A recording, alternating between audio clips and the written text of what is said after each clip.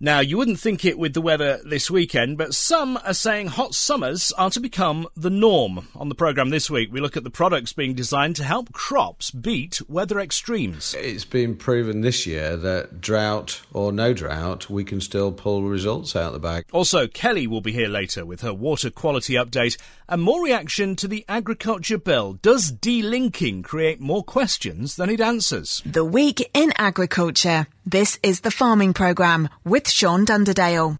We've spoken at length on the programme about the weather extremes we've seen this year, from the heavy snow in February, March to the drought of June and July. It does seem strange talking today about weather extremes, given the extreme rain that we've been getting through the weekend. Despite the weather, though, some farmers have still managed to break a record or two with their harvest this year. And yes, Tim Lammerman, no stranger to the programme, is among them once again, up on top of the wolds.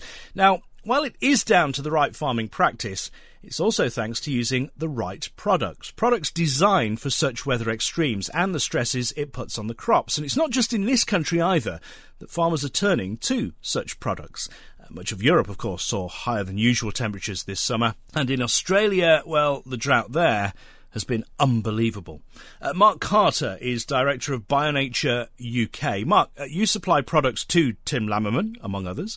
You've also expanded to Australia as well this year. How would you sum up the summer for your business? BioNature this summer, I would say, with the results we've had, has come of age, really, because it's been proven this year that drought or no drought, we can still pull results out of the bag. And we've always known that with what's going on with the products, with the early rooting, the early application, and it's come to life again. Tim Lammerman up on the wolds, we've heard his name many times before for breaking records. He still managed to break records this year, despite the conditions, and using your product as well. Yeah, he's done very well again. He's achieved over 7 tonnes a hectare of oilseed rape, and it's just incredible. He's a great farmer. His attention to detail is good. His nutrition programme is at all hours, and it's quite intense. There's a lot going on with it, but he's getting it on at the correct timing. He's built programmes for ourselves to push out to other farms. We've developed a new product this year for peas called Top It. We've pushed that out to Bird's Eye. They've endorsed it this year. We've got 10 farmers using it within the group. We've had an 18% yield increase with one of the farmers. We've achieved another high yield up at Tim's with the product. So the peas has gone particularly well. The beans have gone very well with the Calflux at flowering, which is a calcium.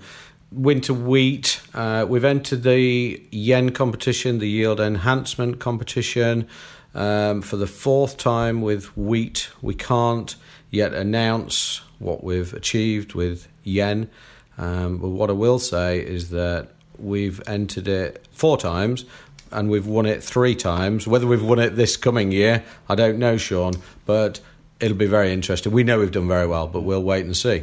So the wheat, we're very happy. Obviously, not a lot of wheat gone in yet, if any. No wheat will have gone in yet. But we're getting ready for that programme. We've got some new ideas. We're going to launch a new product, Crop Tech, which we've been using, which is all about anti-stress. So that'll be interesting. That's at Crop Tech this year. What's now is the oilseed rape, which I said earlier, we've achieved over 7 tonnes a hectare, which is a record breaker. Not everybody's going to break records, but everybody can use the product and start their rooting process early. And 9 times out of 10, a big root will, if fed properly throughout the year, will lead into higher yields, healthier crops. So that's what we're looking at now. Obviously, flea beetle is a big problem, which we can't help with flea beetle. What we can do is get a stronger, healthier plant much faster. So we'll wait and see. The company is growing year on year in volumes. We are now up to 70,000 litres of product sold, which we're really pleased with. We've started a business in Australia, which we've had some fantastic results back. And again, it's all about crop stress, and our products going to Australia, we can prove that, it's all anti-stress. Again, Australia's had very hot weather as well recently, much more severe drought than even over here. Are you finding more people are picking up the phone saying we need products that will help with this stress that we're now facing, because it looks like it's going to continue and we're going to get these hotter summers, particularly here and the other side of the world, for years to come now, it seems? Absolutely. The agronomists are phoning up, which is really encouraging, because those are the guys who have contact with the farmers. A lot of them are almost farm managers in a way. They can help, and they're starting to show some interest. We've got some group work going with some larger agronomy groups now, and they're inviting us in to go and talk to them about how we can help. So it's a win-win for everybody, really. Some positive news from the global changes in the weather. That's Mark Carter from BioNature UK. Someone else who's always watching the weather is Kelly Hewson-Fisher at Anglian Water. Here she is with the latest fortnightly update. Good morning. Well, so far things have been relatively quiet on the water quality data front over the last 2 weeks. I'm sure the dry weather has played a huge role. Slug activity has been hugely variable across the region, and the levels of metaldehyde, which is the active ingredient in some slug pellets, has remained low. It will be really interesting to see what effect the forecast rains have and how much has been sat on fields waiting to be washed off or washed through the soil and then able to make its way into rivers and streams, the raw waters where we abstract. We continue to see glyphosate in those raw waters, and as mentioned a fortnight ago, this is effectively removed within the water treatment process using ozone. As we move further into the season and we look at blackgrass control in oilseed rape, levels of carbetamide in products such as crawler and propyzamide in products such as curb are detected. Carbetamide is treated within the water treatment works within the granular activated carbon process, and propyzamide is much more difficult to treat within the ozone process that I mentioned earlier. For further stewardship guidance on the oilseed rape herbicide, you can visit the Voluntary Initiative website. Going on to winter wheat, with some farmers drilling, or at least thinking about drilling, winter wheat. Again, many of the herbicides used for blackgrass control are detected at this time of year. For example, flufenicet, which is in products such as Liberator and Crystal. Just as a reminder, please check if your land is in a surface water or groundwater safeguard zone by using the What's in Your Backyard website. Thank you, and I'll be back in a fortnight with another water quality update. Thank you. Kelly Hewson-Fisher, as she said, she'll be back in 2 weeks' time. Right, also back with us is Kit Dickinson from Open Field with the latest on the grain markets. Hello, Kit. Morning, Sean. How are you? I'm all right. Better than the weather. Yes, it had to come at some point, though. It did, and boy, did it come. Right, what's happening with Open Field? Well, in the wheat market this week, we've had escalating trade wars between China and the US, and it sent soybeans to new contract lows today as Trump announced a third round of tariffs with an additional $2 billion worth of Chinese goods starting at 10%, which will then rise to 25% on the 1st of January. China retaliated with a $60 billion of US goods, showing that neither side intends on backing down. Early harvest 19 plantings forecast for the US farmers revealed that they are ditching soybeans in favour of corn, with a planted area forecast to drop from 89 million acres this year to 82 million acres next year. Conversely, corn acres in the US are forecast at 93 million acres versus this year at 89 million acres. Wheat markets also endured another round of Russian grain production chit-chat, with comments from the Ag Ministry quoted saying that if grain production reaches above 105 million, the country's export will be 35 to 37 million tonnes. In the market that is otherwise void of fresh fundamental news, we continue to be pulled from side to side by political interference, seeing London wheat merely track Matif's movements with little specific UK news. Matif and Liffey closed trading on Wednesday in the green, following movements in CBOT, which has seen support from a firming Black Sea level and firmer Aussie values following the weekend's frosts, adding fresh doubt to the Australian board of 19 million tonnes, which is now their new estimate.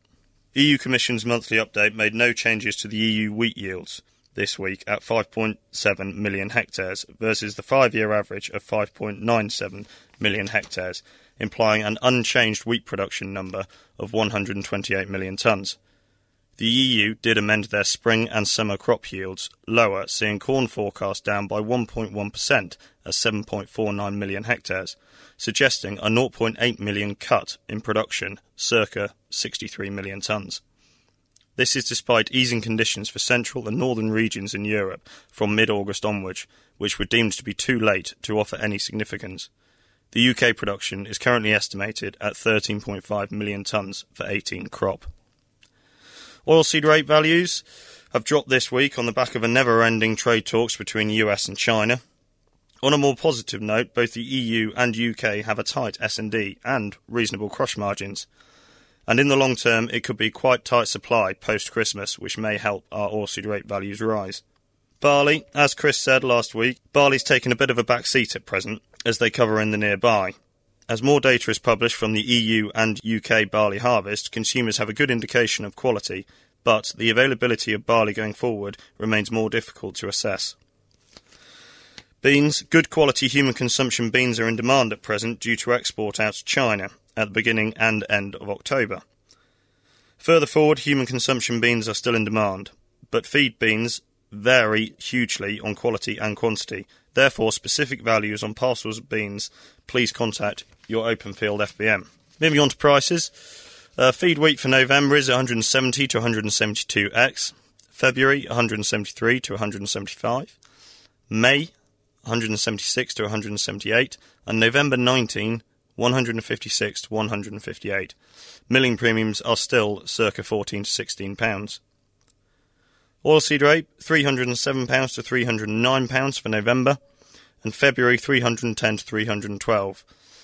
Indicative values for May and the further forward are £313 to £314. Barley, November £365 to £367, and February £367 to £369.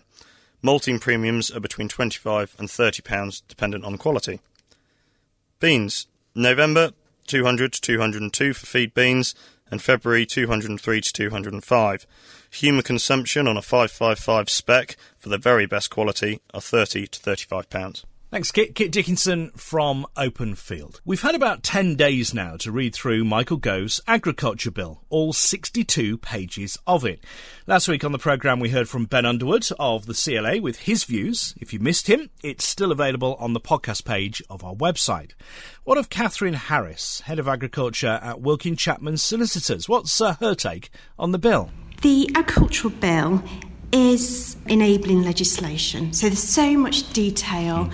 We don't know. We don't know the degree of reduction in payments over that 7-year period. We've got new environmental land management agreements going to come in, and there'll be a trial period. There's so much unknowns in this. Environmental land management agreements will be key in implementing the government's policy of environmental benefits. It's, a green and clean agri-bill. So we really do need to know some details, and we really need to know some figures. So there's a huge amount of uncertainty. And just taking an example, one particular I've been looking at is delinking. So we don't know what that will feel like and be, but it's an idea of taking a lump sum payment which can be used for different projects or to enable new entrants into farming, or enable people to retire. And I can see the intention of that, but how will that work in practice? There's lots of farm business tenancy agreements out there, and hopefully they will have proper provisions in there. But what happens if a tenant has entitlements, decides to de-link, tenancy ends, and then the landowner takes the land back and they are left with land which has got no payments? How does that affect them going forward? So there's lots of issues like that. And yes, we've got the framework here. Yes, we need to see the detail. But the bigger issue is markets. What's going to happen in the markets? Are we going to be placed in a situation of a no-deal Brexit? And it's about price volatility. So there's quite a lot of uncertainty, and I think it's a good time for farmers to really look at their businesses and see if they think they're fit for purpose going forwards as much as they can do.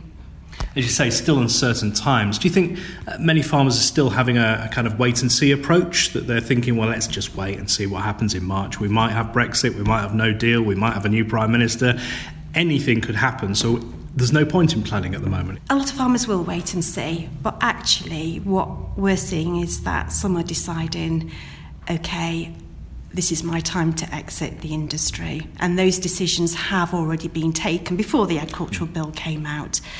And that will be for a variety of reasons. One of the main issues is succession. Farmers really are starting to now think about, where is my business going? Why am I working so many hours, filling in all these forms? Where is my business going? And they're deciding, right, OK, we've got this massive uncertainty on the horizon.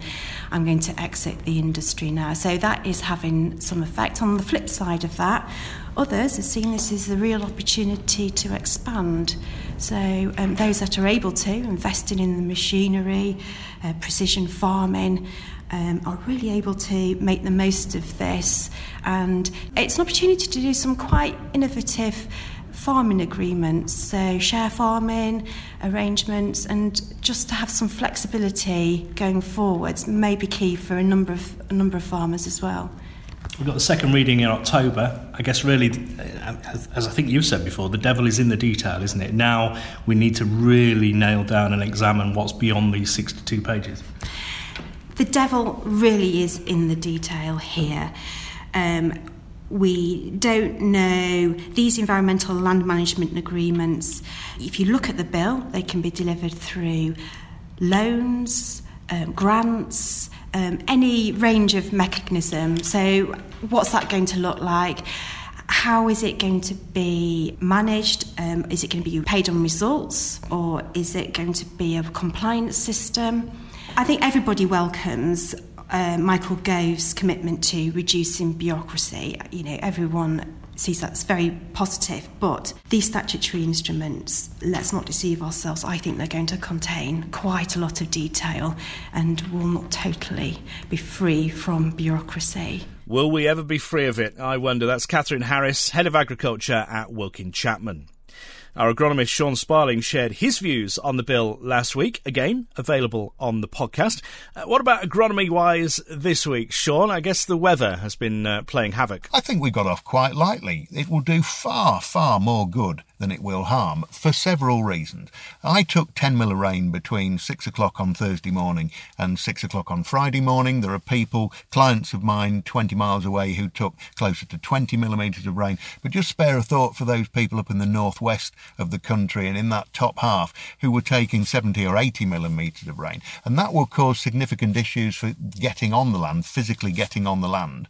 Down here, 10 to 20 mil of rain, absolutely the perfect amount for us to get, because not only will it start to make the oilseed rape grow away from the cabbage stem flea beetle damage, it will start to give a little bit of a drink, a very, very welcome drink, some of these later drilled crops of oilseed rape, or the ones that went in maybe a little deeper and they've been sat in dust, because the combination of a bit of water, mineralisation of nitrogen, bit of warmth, the rape should start to now move away quite quickly. And the other good thing about the weather this week, the wind and the rain, is the fact that the cabbage stem flea beetle don't like those conditions. So they will have been hiding away under the clods and the stones within the field, and that again gives the oilseed rape that opportunity to move away. Another good thing is the fact that a drop of water onto residual herbicides which have been sat largely dry ever since they went on will reactivate those residual herbicides, and we'll start to see the weeds which may have appeared to have been growing away from that herbicide layer start to be affected. So that's another positive. Another positive will be some of this blackgrass will start to come through now, and not just in stale seed beds, but also in oilseed rape fields. And that's a good thing, because it means if you've got clethodim to go on and you're looking at blackgrass in the field, just hold your fire for a week or 10 days just to see whether you get another flush of blackgrass coming through, because obviously clethodim is purely contact. If you go and spray a load out today, which obviously you can't because of the wind, but if you were to spray today and the effect of this rain and warm soils and nitrogen is the fact you get another flush by the end of next week, then obviously it would have been better to wait a week. Now, hindsight's a wonderful thing. I'm blessed with it. We can't always know what the right thing to do is, so make your own call. You know your fields better than I do. But just bear that in mind, that you may well get another flush. Slug activity has increased marginally over the last few days, but remember, if you've got any watercourses around the field, you're probably better to use ferrous phosphate, which is only going to target mollusks. It only does slugs and snails. It doesn't touch anything else. It's widely used in organic farming systems anyway, and it is completely innocuous when it comes to getting into the watercourse. And now we've had a drop of water, it may well be that metaldehyde movement is more than it was before. So just for the sake of protecting the watercourses and protecting metaldehyde under the stewardship scheme, probably best to use ferrous phosphate in these sorts of conditions. It works really well. I'm not disappointed with it at all. You don't see the bodies because it's more of a chronic toxin than it is an acute toxin. And the other great thing is it's just made the land a bit sticky and soggy to stop people going out and drilling winter wheat into blackgrass land.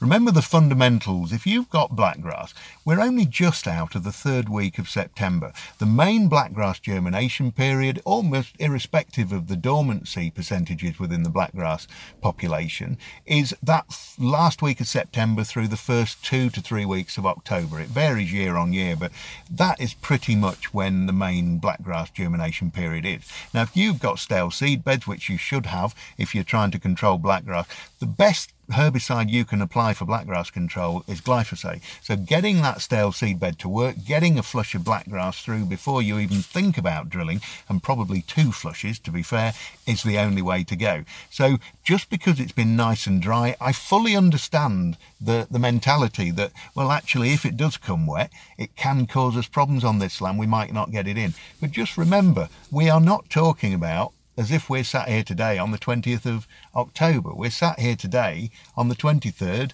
of September, so it's plenty early enough. And also, a flush of blackgrass is about 500 to 600 plants per square metre. It is not 80 to 100. If you spray off 80 to 100 plants in your stale seedbed, and you're assuming that's the blackgrass flush out of the way, it isn't. That is a proportion of the first flush of blackgrass. So stick to the principles and try and delay those bad blackgrass fields until you get nicely through October, so that you can control that blackgrass with glyphosate and cultivations. Because once the crop's in the ground, you're committed to it. If it comes up full of blackgrass and you've already put your herbicides down, there's very little for you to do apart from glyphosate it off and start again. Now, another thing to remember this autumn, like any other autumn, is just watch the depth you're drilling at, particularly if you're using pre-emergent herbicides, because they rely on selectivity by depth protection. And on the label, Liberator, Crystal, Avadex, they are asking you to drill it 32 to 40 millimetres deep, so 40 mil of settled soil above that seed even after it's been rolled. And the reason for that is you don't want direct contact with the seed itself from these herbicides. That will cause crop damage, but also you don't want the roots of these plants, these wheat seeds, to be in that barrier of herbicide. That's why you want to be drilling it 32 to 40 mil deep. And the finer and firmer the seedbed you get, the more activity and the more reliable activity you'll get out of your pre-emergent herbicide. So the big thing this week, I think, nice drop of rain, we were desperate for it, but just remember that just because your neighbour's out there drilling, it doesn't necessarily mean that you should be too. Stay dry if you can. Sean Sparling of Sparling Agronomy Services. Let's stay with the weather. The Farming Programme 5-day forecast. The horrible weather we've been experiencing over the last few days is all down to the jet stream coming out of Canada, bringing particularly unsettled weather to, most parts of the UK. It should settle down this week, though. Some more settled weather as we move to the southern side of the jet stream. We're not quite through it yet, though. Some particularly heavy rain to come today, indeed through much of the day until early evening. We're looking at highs of around 9 Celsius. The wind blowing from the north-northeast at about 25 up to 35 miles an hour. Now, it will calm down overnight. That will lead to some clear skies. That will push temperatures down to around 5 Celsius early tomorrow in places. The wind dropping as well from the west-northwest around 10 to 15 miles an hour. And then, as I say, it should be calmer. We've got plenty of sunshine to come for Monday. 13 will be the high. The wind from the north-northwest at about 10 miles an hour. Staying calm and dry overnight. Clear skies, temperatures at 7 first thing on Tuesday, and then a sunny start to the day, but then clouding over, but it should stay dry. 15 the high. The wind more from the south at about 10 miles an hour. Overnight, Tuesday into Wednesday, again, some cloud, but it should be dry. 7 will be the low. We're looking at the wind from the south-southwest, 10 to 12 miles an hour. And that southerly wind will mean temperatures will slowly rise again as we get to the middle of the week. Plenty of sunshine, 17 the high, and the wind from the southwest at about 15 miles an hour. And then it looks like that settled period will stay with us through the rest of the week as well. Temperatures might even get up towards 19 Celsius for a time towards the end of the week. Overnight lows generally between 7 and 9 degrees. That's the forecast. British Food Fortnight started this weekend, celebrating all things food and farming made in Britain. Various events happening over the next 2 weeks. Good luck if you're involved. I hope the fortnight goes well. Of course, Strictly started this weekend as well. So, as I can hear the music, it's time for me to bid you farewell for another week. I shall simply say, keep farming.